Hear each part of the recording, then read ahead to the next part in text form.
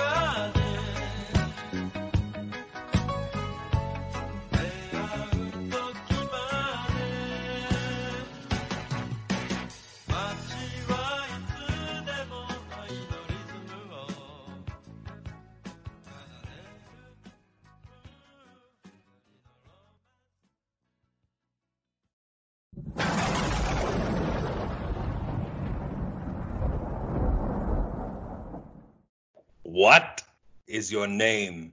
Reed Wilkins. What is your hockey team? The Edmonton Oilers. What was Ben Eager's even-strength Corsi in prime-numbered minutes during the Joey Moss Cup of 2014? Well, in which zone? Defensive, offensive, neutral? What? I don't know that.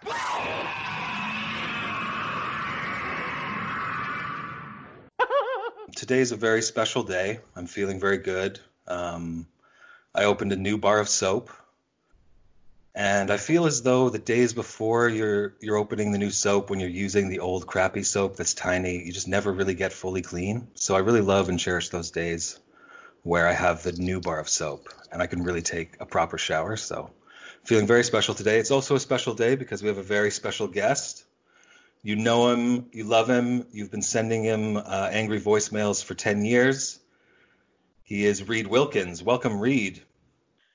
Well, thanks for having me on the show. I agree with you with soap. I'm also a little like that with hand lotion. I have really dry skin, so I keep hand lotion in several spots around the house and by my desk at work even, which obviously is the obvious joke my coworkers make to me all the time. But I'm like that with hand lotion, right? Like I'll be low on hand lotion and you can't quite pump it out, but I'll leave, the stick in there for a while and then just kind of scrape as much as you can out with the stick. Yeah. But then when you open the new one, it's really funny. I don't know if I can access it from home, but if you can edit stuff in. I got a voicemail a few years ago. I was actually still producing Oilers Now with Bob Stauffer. And I found out over the years that my work phone number, I think, is one digit off from a Royal Bank in Edmonton. So maybe once or twice a year I'll get a call or I'll get a voicemail, somebody asking about a bank. But I got this really bizarre one, and this would have been 8 or 9 years ago, right? Those 2 years I was doing Bob's show. Mm-hmm. And it was this gentleman, and I come into work the next day, and I get the voicemail, and the first thing he says, like, "Is this the Royal?"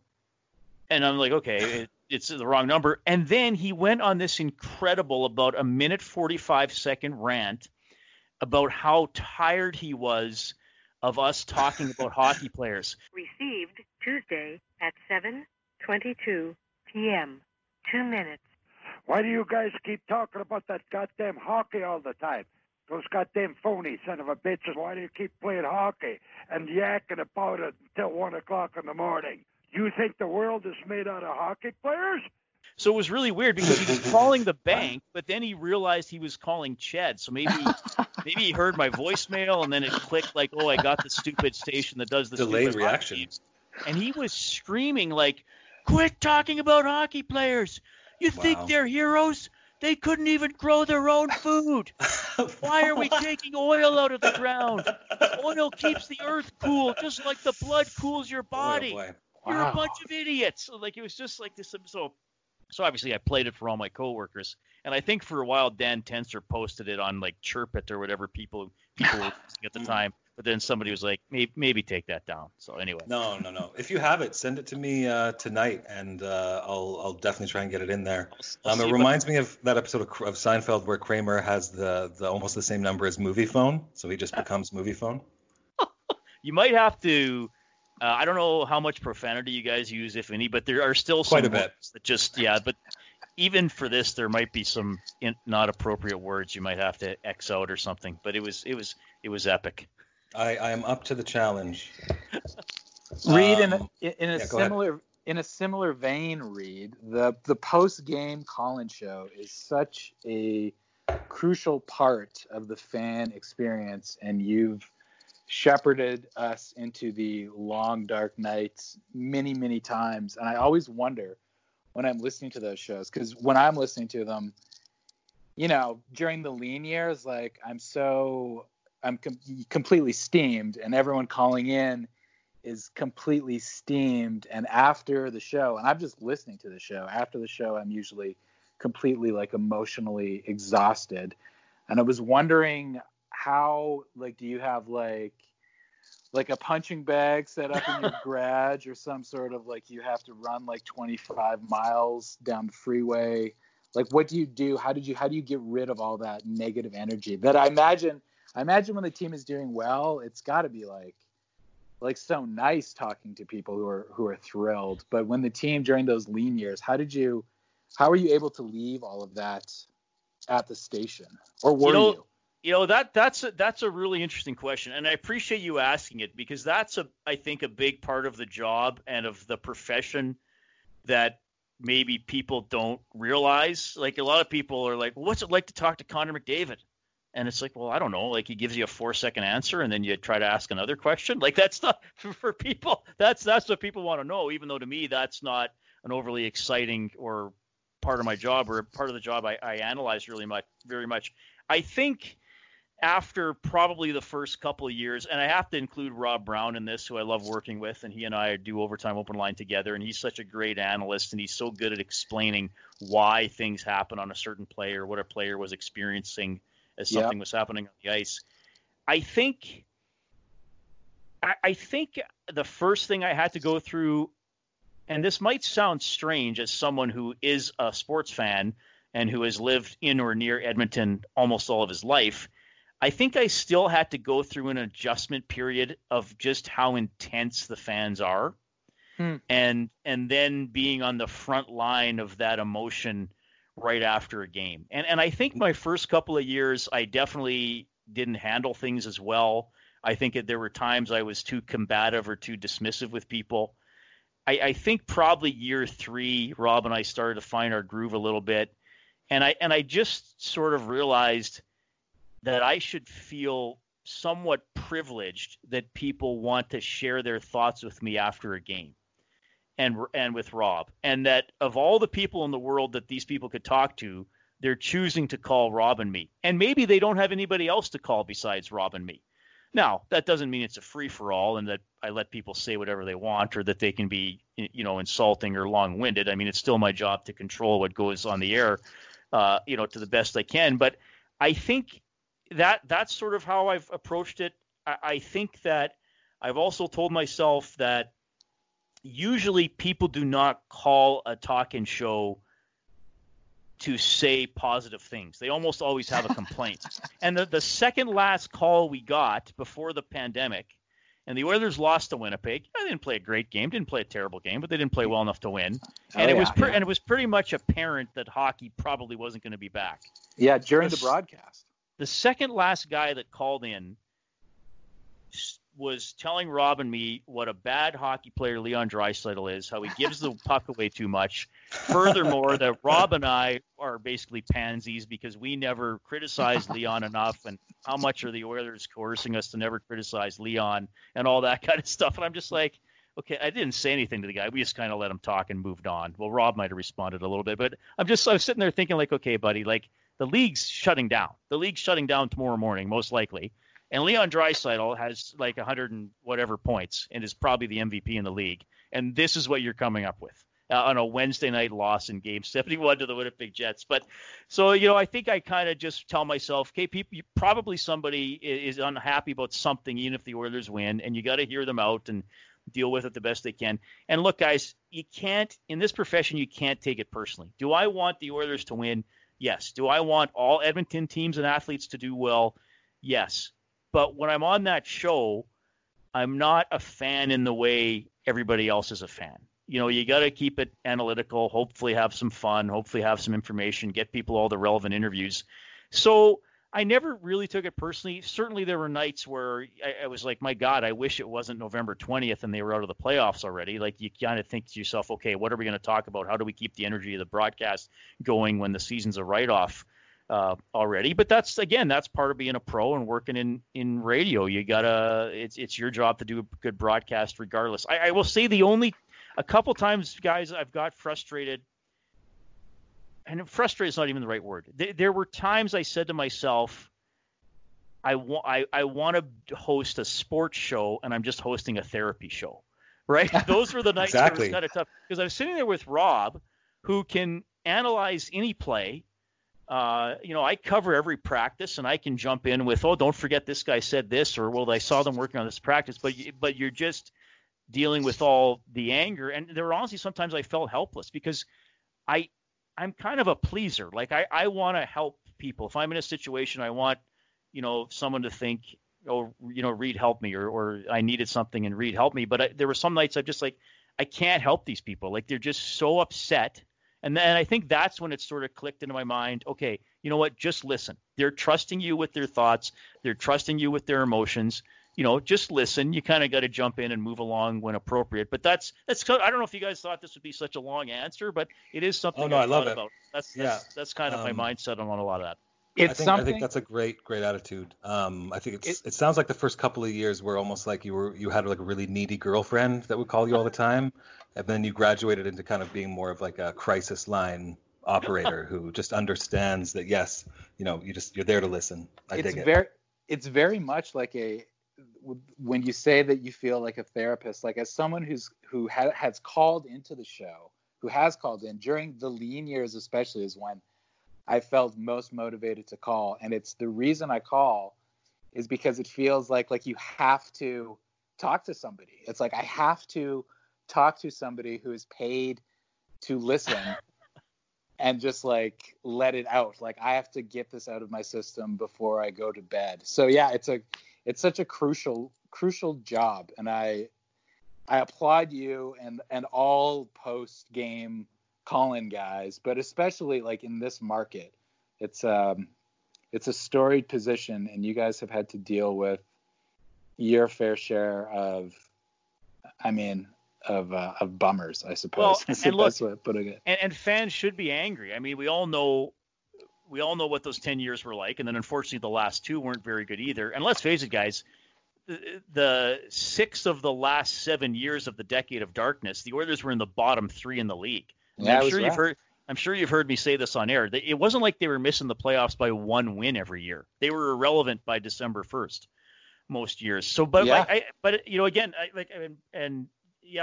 know if you've called me or called Dan when he was doing it, but one thing, and I listen to other talk radio shows, and obviously I listen to other shows on Ched, and I think it's human nature that if somebody sounds angry, you take it personally. And sometimes listeners are mad at me, you're mad at Rob, and that's fine. But I've thought, okay, they're going to sound upset. Don't take that personally. Let them get it out. Yeah. If they make an interesting point, give them a chance to expand on it, or if they make a crazy point, sometimes challenge them on it. Yeah. Just try to make it a conversation and make it an inviting place for people. Not just because here's another thing, guys. I'll tell you a little secret. I have been told in the past, Reed, I shut off the post-game show because I couldn't listen to any more of your callers. Guys, if that happens, that's my fault. That is not the caller's fault. That is my fault because I'm not pacing the show and keeping the tone of the show consistent so it's inviting for other people to listen to. 30 seconds of an insane call might be entertaining. 2 minutes has somebody changing the station. I have to know when enough is enough. And maybe sometimes you have to kind of make somebody feel like you don't want them to call anymore. I do that sometimes. But you got to remember that. Like if the ratings were to plummet to 0, my boss wouldn't say, well, the callers were crazy, buddy. Too bad. He would say, why are you letting so many people on that are alienating the other 99% of the listeners? How do you curate the callers? What's like the screening process? Is it well, just like a producer kind of like him? Yeah, it's Kellen. It's Kellen, guys. Kellen Right. Kennedy. He takes the calls. But when I'm at the station, so when the Oilers are on the road, I have a computer in front of me that shows all the calls on the list. And Kellen and he can put a little note next to the caller's name, so it could say like Ian likes Draisaitl, Barry thought the power play was good. Mike wants to ask Rob about Tippett. So then sometimes I can group a topic together. So generally, if people call, they get on. There are certainly a couple people over the years where I've told Kellen, like, not tonight. Like, he swore last time he was on, or I know he's just going to crap on this one player, or I'll just bump him down in the queue. And I don't really like doing that. But again, if I just know a guy's going to call in and pick on his least favorite player again, and he just did it 2 days ago, how is that really driving the conversation forward? Of course.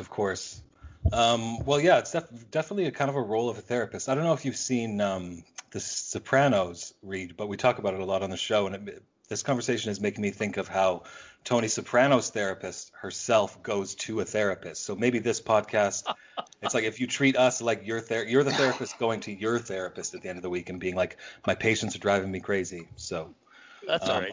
In that vein, and on the same topic, I was curious what over your time, it's been 10 years about, right, so far?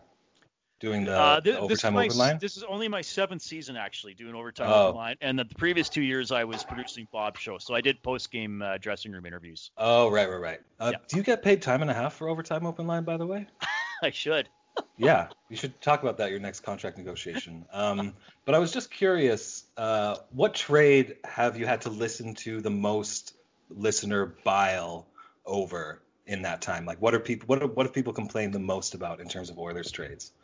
Oh, I mean, there's a few to choose from, I'm sure. Probably Griffin Reinhart keeps coming up it was the 2 picks at the time. Obviously, one turned out to be Barzal, who's a pretty high point producer. That one comes up quite a bit. Hall for Larson ebbs and flows depending on how the team is doing, because if the team is winning, the people who hate that trade can't criticize Adam Larson, right? Right. Then if they lose 2-1, then it's like, well, Hall would have got a goal, would have won in overtime. So that's always going to be a controversial one because Hall's such a prominent player and he won. And look, the Oilers were never going to win that trade statistically, right? It was sure. made for other reasons. I would say probably those two, and then certainly Eberle for Strome for a while, though that was funny because until Eberle was traded, all I heard from was the people who wanted to trade Eberle. And then after that, all I've heard from are the people who said we never should have traded Eberle. Funny how that works. Next question is, I wanted to make it fun, so it's multiple choice. Oilers fans struggle to be reasonable when it comes to A, defensemen, B, coaches, C, prospect use, or D, losing streaks. That's an excellent question. Certainly, they all have some cachet as my answer, but I'm just going to say losing streaks because that's the crazy thing about pro sports, right? Or any sports. You're always as an observer, you're always biased towards the most recent information. So, and I was guilty of it too, because the Oilers were 7-1 or whatever it was, and then they got shut out 2 games in a row. So for the intro for the next face-off show, I used "Where Have All the Good Times Gone" as the song. I mean, it's still like 7-1-1 or 7-2-1, whatever they were on the season.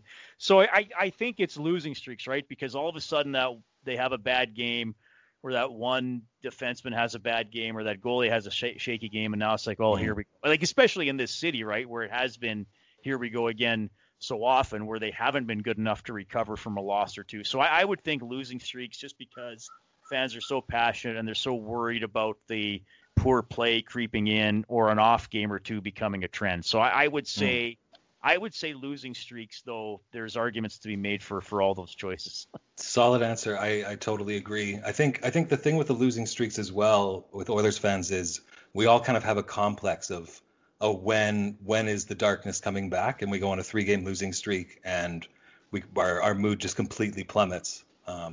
When our record might still be pretty good. I think 10 years, it's going to take a lot of time for our patients to recover from the trauma.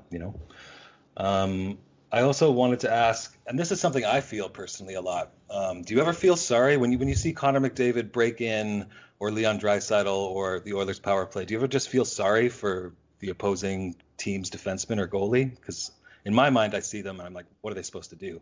Never. I never feel sorry for it. Not at the pro level.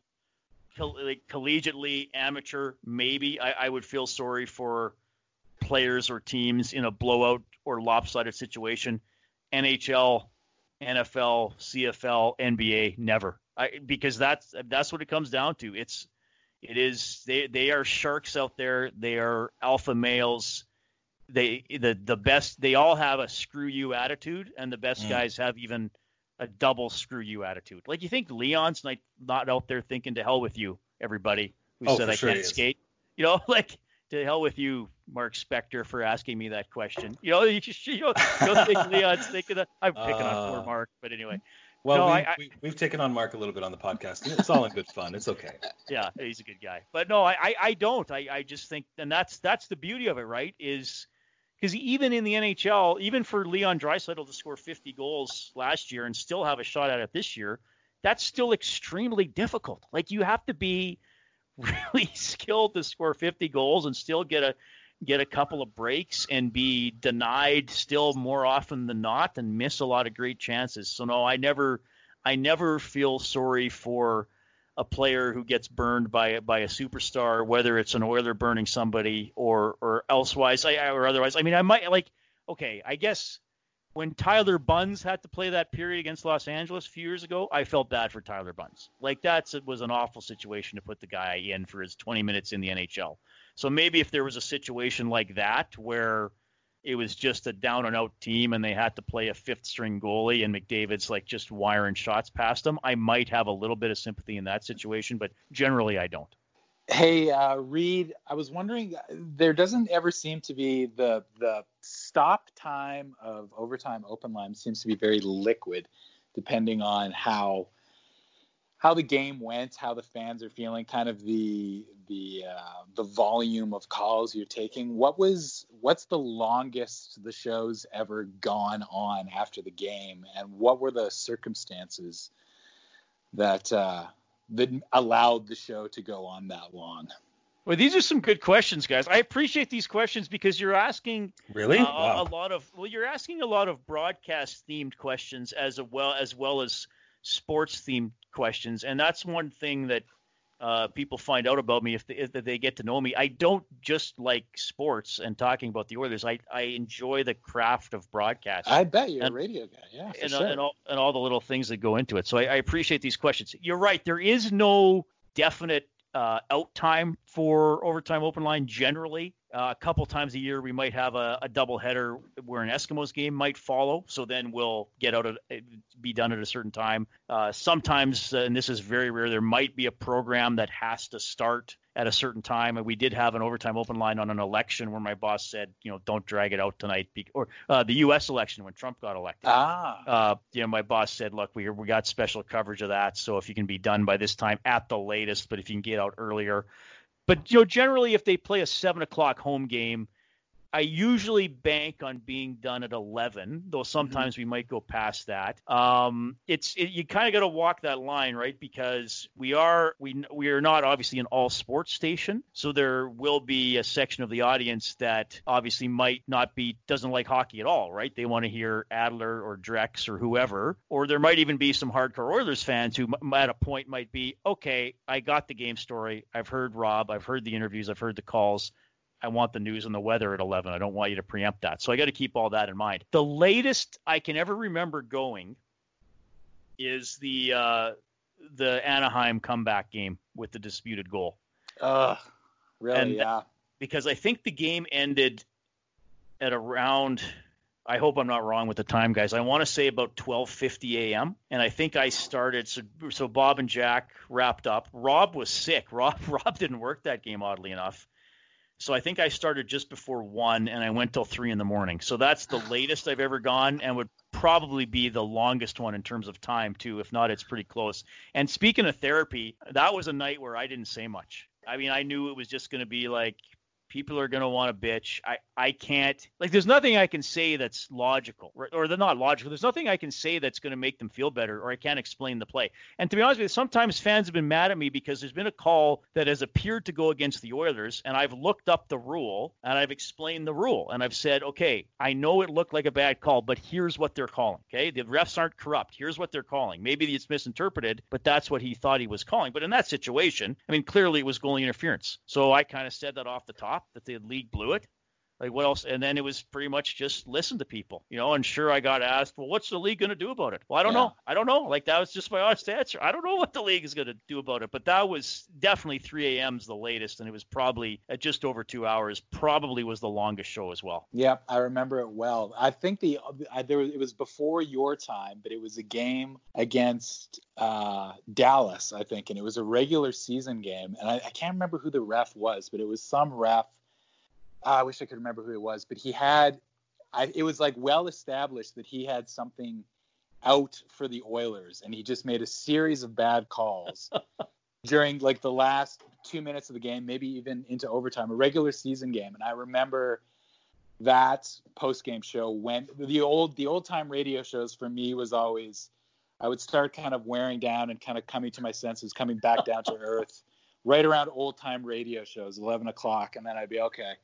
I'll be able to kind of ease into sleep with Jack Benny. But I remember that game, it went well past. It was like, well after midnight, and people were still calling in. So it's funny that both times it was a screw job that kept everyone calling in. Well, the length of the show must increase like directly proportionally with how low the quality of the officiating is that night, right? Like you could be looking at like a 4 or 5, 6 hour show some days. Oh yeah, well and actually that's one thing that Rob and I sometimes will talk about before a show, because we'll say, okay, that appeared to be a bad call. How do you want to deal with this? Do we want to really dive into it, or do we want to just touch on it and try to? Because sometimes if they lost 5-2, it's like, okay, like so what? Like they would have lost 4-2 or like 5-1. Like what's the difference, right? So sometimes we'd say like, okay, here's what happened. This is why we think it's a bad call. All right, what else happened? But then inevitably everybody still wants to go back and talk about the bad call anyway. Totally. I had a very important. This is more of like a skill testing question. I'll be impressed if you know, but as reported, Buffalo fired their IT guy during their massive purge during this week. And what was that? Within like 4 or 5 days ago now, and then they rehired him less than 24 hours later. What precipitated in their decision to rehire him in less than 24 hours? Do you know, Reed? Yeah, I think he had like a key to the cabinet where all the printer paper was kept. Somebody had that rare document they needed to print on legal size paper as opposed to the 8.5 by 11. And he had the key to the cabinet. So we got to hire this guy back, at least until we can get the key and find out a way to tell him we need the key kept somewhere else beside his desk. I think it had to be something like that. That is the correct answer. Yeah, it often comes down to a key situation with the firing and then this 24-hour later rehire. It's got to be key related. You got to think. So. Yeah, I think so. Hey, what about, speaking of callers, one of the most notorious callers on your show, and when you were talking about callers that you're listening to the show and then you hear a caller, and there's some callers that phone in, and it's, like you said, like it's tough to make it through the call. You're just like, I can't deal with this right now. Like it's the cringe factor is super high. And one of those guys for me is Scott from Boston. Well, have you noticed he's always on at the end of the show now? That's intentional. What's like? I hope he never hears me admit that. Is there any like what's the where did this guy come from? I don't know. Work? I don't know where he came from. Like out of the blue, he starts calling, and sometimes I'll tell you a secret. Sometimes he calls in and tells Kellen, I don't want to go on air. I just want to listen. And he sits on hold for like an hour and 15 minutes and just listens to Overtime Open Line. Oh my gosh. So one time Rob and I just didn't let him talk. We were just like, okay, what do you do for a living? And he gave some kind of half-assed story that he builds cabinets for his buddy. So I don't know if they're like in the mob or I don't know, maybe something that he's like unable to work. I don't know, but it's like he's intense. And the one thing about Scott from Boston is he does not know as much about the Oilers as he claims to. And when he was absolutely not at all. And when he was exposed this one night, so it was last season, and it was, they're doing bad at the end of because they didn't win a lot, obviously, late in the year, and they're playing like, a third of their team was from the AHL. Yeah. And he started just like bitching about the team and the organization. We're just saying, okay, like we get it, Scott. Like it's a bad year. We don't know when they're going to be better. And then he's just like, it is a travesty that Connor McDavid has never been in the playoffs. So now Rob and I were like, okay, so that's kind of that time where you have to agree with the guy's point that they're having an awful year, but you can't just let them say false things. Yeah. So we're like, well, yeah, fair enough, but they were in the playoffs 2 years ago. And he's like, what? We're like, well, like they did make the playoffs. Like, we're not excusing this season, but they did make the playoffs. And he's like, what, really? And he had no clue they were in the playoffs, like in 2017. And this call was in 2019. So we don't understand, like Rob and I don't understand how he missed it. Like, wow. He just absolutely missed it. Like the Oilers, like he's always like, they've been my favorite team since I was a kid watching Gretzky. And I'm like, what Oilers fan missed that they ended a 10-year playoff drought? Yeah, that's like a common theme of his calls, I find. Like when he asks Rob the trivia question, like anytime that comes up, I'm always thinking like, will this be the time that he asks a question that I didn't know the answer to? Like just kind of when I was like 10 years old or something like that. Like they're always like he kind of sets up the question like he scoured the internet and found like this question that there's no way that you guys will know the answer to. And it's something like, who were the Oilers playing the night Gretzky scored his 50th goal in 39 games? It's like, well, come on, that's like on a stamp. Unless you're 15, you know that. Like, yeah, or 5. Well, that one night he was like, it was something like who Gretzky tied for the scoring lead in 79-80 and didn't get it because of the goals, which was, of course, Dion. Like, just stuff that, like you said, most Oilers fans would certainly know. Or even if you're a younger Oilers fan that wasn't alive then, you might still have a educated guess or narrow it down to a couple of names. So that trivia part of it. Or else he'll ask a question that's so obscure, like, how many seconds did it take Wayne Gretzky to tie his skates to the nearest 10? Rob will be like 8.6, and the guy will be like 8.7. I'm making up that question, but you know what I mean. Yeah, it's something that I always like. It's a real test. Whenever I hear he's going to be on, it's a real test of my, like, I'll have the radio sitting there. And I'm like, will I last the entire call, or will I have to just be like, I can't take it. Like, I'm out. I have to bail on this call, and I'll have to like storm into the kitchen and just kind of like do a couple laps by the washing machine and then come back, and hopefully the call is over and I can just kind of like pretend like I never heard any of it. Well, like I said, there is a reason he's pretty much always on now at the end of the show. And that is because we figure it's a good spot for him. He's a good closer. Yeah. He's a good closer. Yeah, it's kind of like things have wound down. If you're still awake, you'll have maybe a bit of a laugh before you doze off. That's my approach. Yeah, good approach. Well, like, it is a good approach. If you were a therapist, you'd probably always schedule him at the end of the day because you'd be like, oh, fuck, I can't even, I will say one more thing about Scott. When he starts talking about the Patriots, every part of me wants to die on the inside. Well, and you've probably heard I try to always mock the Patriots, even though they're hard to mock because they've been so good. But yeah, when they didn't win this year, I think I was sure to bring that up a couple of times. Oh, you were. You definitely were. Like very early into the call.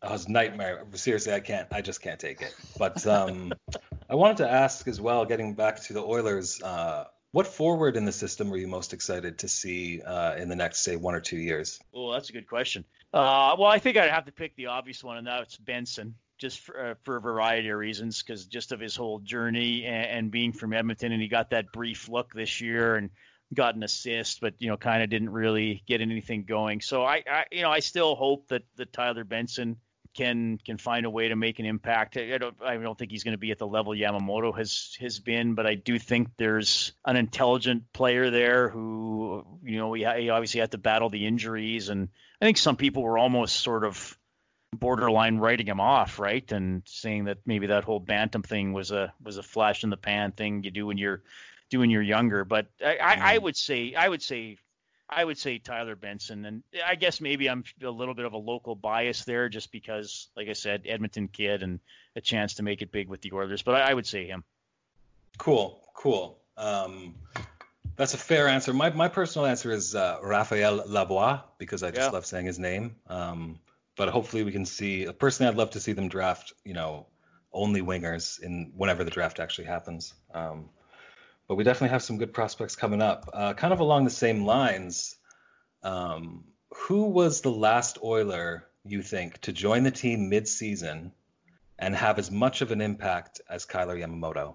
And it doesn't even have to be a rookie or a prospect, just any Oiler who joined mid-season and had that kind of impact. Pat Maroon, maybe, though he didn't have it till the next year. Man, I'm trying to think. Got to go back a long time, eh? Because they haven't had a lot of call-ups that have done it, unless I'm missing somebody obvious. So I'm actually trying to think of trades, guys, not call-ups, because they haven't made a lot of big impact trades. Geez, that is an awesome question. I'm trying to stump you, because I personally think you almost have to go back to 06 or something. Yeah, that's what I'm trying to think of who they brought in. Rolison then, I guess. I guess you have to say Dwayne Rolison because he was right at the deadline, right? Yep. Yeah. So I don't know if maybe mid-season you mean more like closer to halfway like Yamamoto, but I think you would have to probably say Dwayne Rolison, somebody who came in and then was one of the top 6 players. Like you'd have to say Yamamoto is one of the top 6 players on the team currently, wouldn't you? I mean, he's on the best line. He has almost a point a game. So I mean, after the big 3, he's the most likely Oiler to get a point. And then absolutely. I mean, sure, you got some good defensemen, but yeah, I'd have to say Dwayne Rolison because of all the dark years. I mean, Maroon came in at that deadline and then did pretty good, but they were out of it. So it was garbage time. But then he got 27 goals was the next year, right?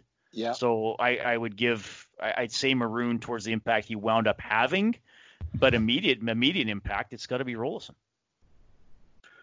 Yeah, I think that's true. I mean, I think it really goes to show, what a big deal Yamamoto really has turned out to be. And it's interesting when you were talking about Benson, how you said, people have written him off. But, a lot of people had Yamamoto written off. In a weird way, maybe I think those forward prospects, you almost want to write them off and just forget about them and not expect anything and then have them surprise you because as an organization, I really think Holland's going to have us just overdeveloping and over-ripening the prospects. And it's just, I really hope that's going to be the way going forward. If we don't see Benson until, the middle or the near the end of next year, that's fine, whenever he's ready.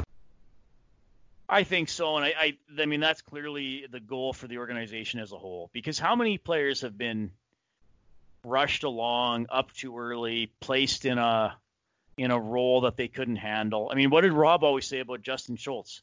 He's a second pairing 5-on-5 defenseman who can run your power play. What has he been with the Pittsburgh Penguins? How many Stanley Cups has he won with the Penguins, right? He got slotted in that perfect position. And here it's like, okay, kid, hope you enjoyed college. You're our best defenseman, offense and defense, and you'll play all special teams. Go do it, buddy. Like, it's like, what? Like, he was set up to fail. Man, we did that every year. We had players like that every year that we just rushed in. Well, I was one of the guys this year that I wasn't sure Yamamoto was going to come back. He had some sort of hand injury at the beginning of the season, I remember. And it was just like I've heard this song before, like I was getting bad vibrations from the whole scene. And I was kind of expecting that we were never going to see him again. It would just be like a variation on a theme, But lo and behold, there's very few guys in the league that I think bring the type of energy that he brings to a team when he's out on the ice, or just on the bench. Like, the guy practically vibrates with the good juice that you need to win, the juice, best of juices. Yeah, he's a unique player, very driven, and like I said earlier, they all are, but some guys still separate. I still remember the great quote, Chiarelli, "Why should I draft you? Because if you don't, I'm going to come back and haunt you." Well, now he's haunting all the other teams, and I thought if he came up and had half a point per game, that would be a huge impact. Well, he's a point a game. And I interviewed Nugent Hopkins a couple of weeks ago, and Nugent Hopkins basically said Yamamoto's the puck retrieval guy. Like, he's the best forechecker on that line that goes and gets the puck to him and Leon. Nuge, I think, was being a good teammate, but sometimes it's true. Sometimes he does dig out more pucks than other forwards. Oh, yeah. He does it better than I think, any Oiler that I've seen in a long time. I think his style of play is going to also translate very well to the playoffs, or at least I hope, knock on wood.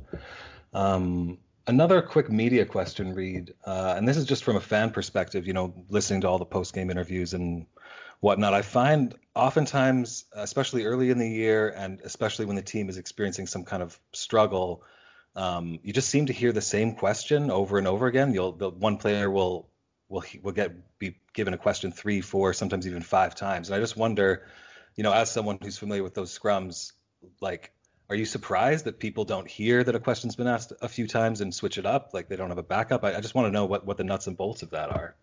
Yeah, that's a good question. And that is one of the things of the job. You want to find a way to ask that good question, but you can't go too far off the board.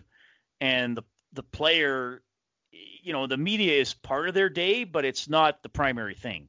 So they've come off the ice, they're practicing, and it's like, okay, 5 minutes, do this, get it over with. So they, if you catch them by surprise too much, you might not get a good answer, or you might be known as the guy who asks the weird questions. I struggle with that. Or sometimes I'll have a question in mind and it's like, oh, great, somebody else asked it. Well, so I try to sometimes have a backup. I know what, and it's interesting now too, in this day and age, all the interviews are raw, right, on the Oilers website, or sometimes we'll post raw audio. So it's not like you can hide if you said something stupid. I don't know, like, you just, well, I'll tell you the Ryan Strome story from a couple of years ago, where I rightfully got criticized by some people. It was a few weeks before Strome got traded, and we were they practiced at the downtown community rink. So we don't go into the dressing room those days. So you have to specifically ask one of the Oilers media people for a player, and they'll usually come out and do a scrum. Now, guys, if I ask for a player, I have at least 3 questions in mind that I want to ask, right? Like, if I say to Andre or Sean or Kate, the Oilers staff that handles those requests, or will get the guy out of the back when he's done stretching. Like, if I say I want to talk to Zach today, I have a story idea in mind where Kassian's the guy to talk about it, and I'll have questions in mind. So I hate when I go into a scrum and it's with a player that I didn't request, but I see a scrum breaking out. So I think, well, I got to get my mic in there, and nobody says anything, because I'm thinking, one of you guys asked for this player, and now you're not starting the scrum, and that pisses me off. So the Oilers were about to play the Islanders, and somebody requests Strome, and Strome walks into the dressing room. And I'm thinking to myself, like, seriously, we're going to, like, put this guy through this again? So me being the idiot that I am, and I try to stand right next to the player because I can hear better, and I'm short, so I try to get it so I don't have to stretch my arm out too far. So I'm standing by Strome's left elbow, and I'm holding the mic, and nobody's saying anything. And I'm like, come on. Like, I'm thinking to myself, somebody asked for Ryan Strome. Ryan Strome has now stood here for 5 seconds, awkwardly around a semicircle of reporters and cameras, waiting for someone to talk to him. Like, this is bullshit. So I finally say, so Ryan, you pay attention to Eberle stats still? and he looks at me and he gives me this huge eye roll and he makes this exasperated noise. And I'm just like, holy shit, I'm a dick.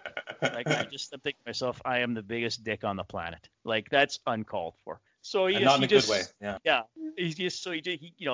He answered it, and then he left, and then other media guys were like, whoa, and then Jim Matheson wrote in the paper the next day that I came in with a high hard one.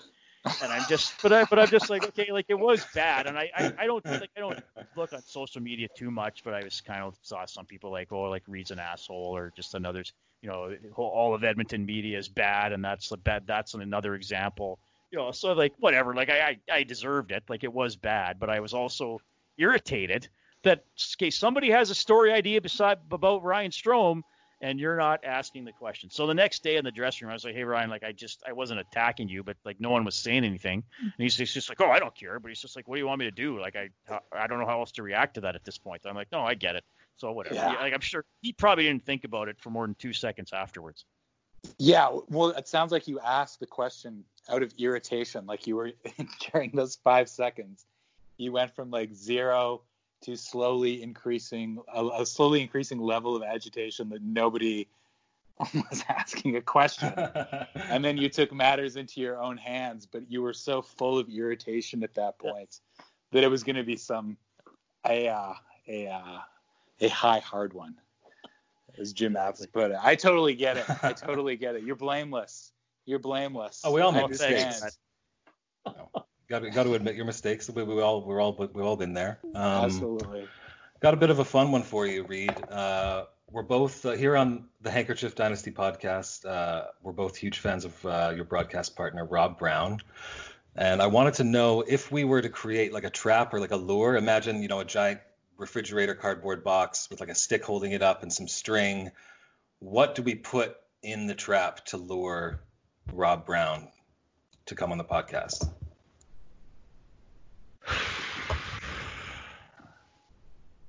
Like magazines, chocolate bars? I would say Rob's a pretty fit guy, but I wouldn't say junk food because he doesn't touch it. I've never seen him drink pop. Wow, one of those guys. I know, like it's crazy. Honestly, like get him gift certificates to like a good restaurant in Edmonton or St. Albert. He will jump into the fridge after them. He loves going out to eat. Loves going out with his wife and kids.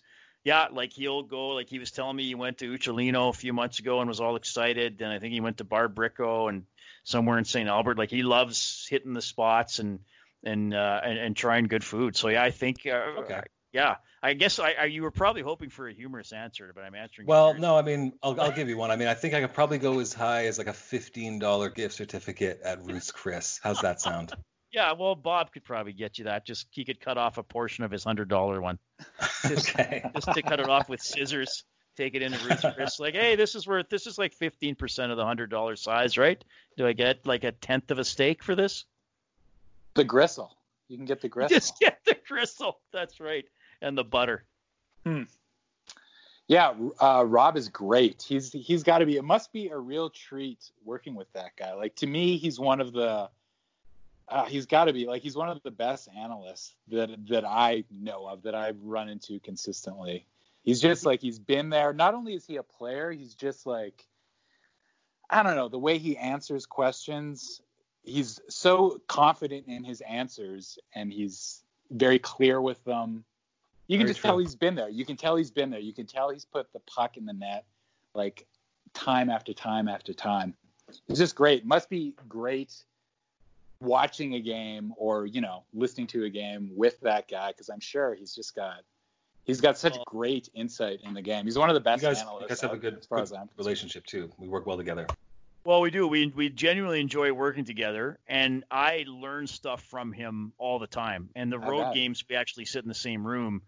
and he doesn't have any, like, there's no condescension from him that, hey, I played and you didn't, so you really shouldn't even ask someone like me that question. Like, he'll always explain it or say, like, no, like, this is actually what's happening. Like, he'll do it in a like a productive explanatory type way. And he tells me all the time that when he started doing it, he talked to some other analysts and they told him, always say why. If there's a replay or you're talking about something, don't just describe the play in a different way.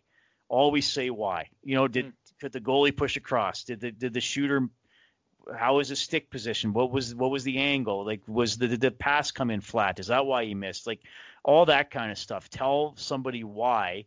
And I think he does that. And to get back to what we were talking about earlier, I think sometimes after a loss, that pisses people off because they feel like he's making excuses, whereas really he's saying, no, like, this is why it happened. This player isn't capable of doing that. It's not an excuse for the player. Like, he's being asked to do things that are beyond his capabilities, or he was in an unfamiliar position. So I've never, and I think most people get it, but I've never viewed that as excuses. Like, I viewed that as like, oh yeah, if he was a right shot instead of a left shot, he makes that play, but he got stuck on the wrong side of the ice because 40 seconds earlier, somebody else made a bad line change, right? So he takes you through that whole process of how that frozen moment in time where you might think, oh, player A screwed up.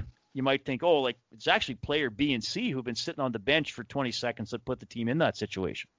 Yeah, he's talked me back from the edge many times when I'll hear him explain something. And I'm like, okay, all right. Yeah, he's great. He's awesome to work with. I know we wanted to ask you, I found this very interesting, listening to another podcast that you'd done. You said, is it true that you worked as a manager at Blockbuster, including a stint at the Southside Heritage Mall location? I worked as an assistant manager at Blockbuster at Strathcona, Heritage, Oliver, and Collingwood. The Heritage one was not in the mall. It was across 23rd Ave from the mall. So that's part of my illustrious resume, was 3 memorable years at Blockbuster Video. About it, the middle year of that, I was an assistant manager. So I got, my MIC job, as I call it. I was a customer service representative. So you worked the till, put movies away, helped customers. And then they were opening a new store at Heritage. So I applied to be an assistant manager and I got hired, and then I got transferred a couple of times, which is unfortunate because I really liked working at the Heritage store.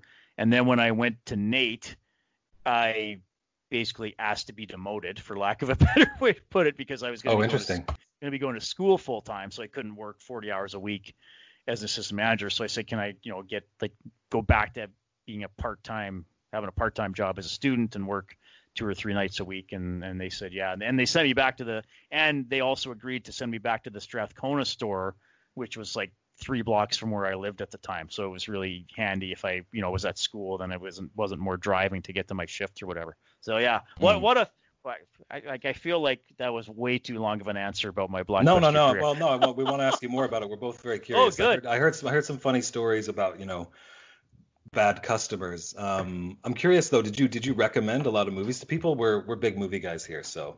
Yes, curious, like what your big recommendations for those years were. I loved recommending movies to people, and when you'd actually get to know somebody a little bit, and they would like come in and actually seek you out, and be like, okay, Reed, what have you seen in the last couple of weeks? And sometimes they'd recommend movies to me.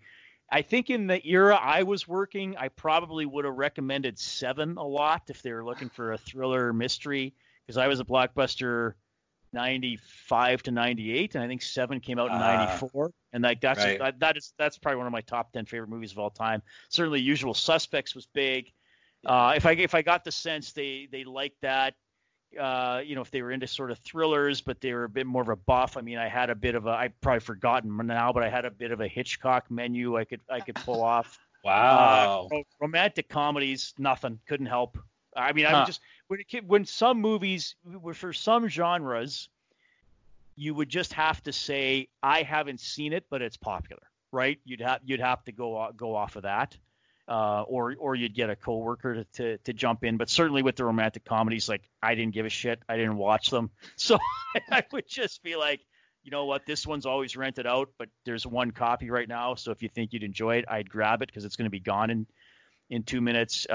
This is Spinal Tap was always one that I thought if people were into that humor, or into the 80s rock, I would always I would always pull that one out as a recommendation. That's another one of my favorite movies. Other than that, you just would kind of try to get a feel of the customer, if they were in a rush or not, if it looked like it was going to be a family movie, or maybe, one by themselves, or just them and their spouse or their significant other. So you just would try to get a feel for it like that. The craziest shift I ever had at Blockbuster was at the Strathcona store.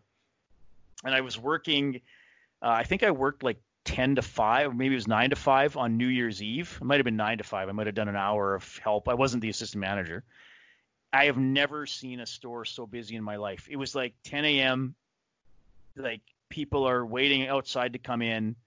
And I got asked for Raiders of the Lost Ark probably 20 times. And it was rented out at 10:05. Because that'd be a great New Year's Eve movie, right? Like Raiders of the Lost Ark, have that on with popcorn, and you can kind of watch it, kind of still play a game or socialize while it's on. Everybody's probably seen it, but hey, here's the scene where the guy's head melts. Here's the scene where he shoots the ninja, like all that kind of stuff. And I remember like, Jesus, like we need 40 copies of Raiders of the Lost Ark. But there's one copy in the older, in the library section because it's not a new release. So, and I just remember, and it was only the manager and I until about 1 o'clock, and usually 10 to 1 in a video store, especially Strathcona, is the dead time. I mean, you're dusting shelves and looking for things to do, but it was like, just like, oh my God, like the phone's ringing, Raiders of the Lost Ark, Terminator 2, all the classic action movies. It was just insane. I've never forgotten that shift. I was exhausted at the end of it. Well, wow. I think we've done a good job of talking about some of these issues and helping you to work through them and come up with some strategies and some perspectives and some ways that we can collaborate and helping work through this stuff. It's really interesting. Yeah, Indiana Jones, or rather Raiders of the Lost Ark. I saw that as a midnight movie once when I was 18, and it's forever seared in my mind as one of the all-time greats. That's really interesting. You had something, High Priest? Yeah, I mean, Raiders of the Lost Ark is a great movie, but that's also like years after the fact.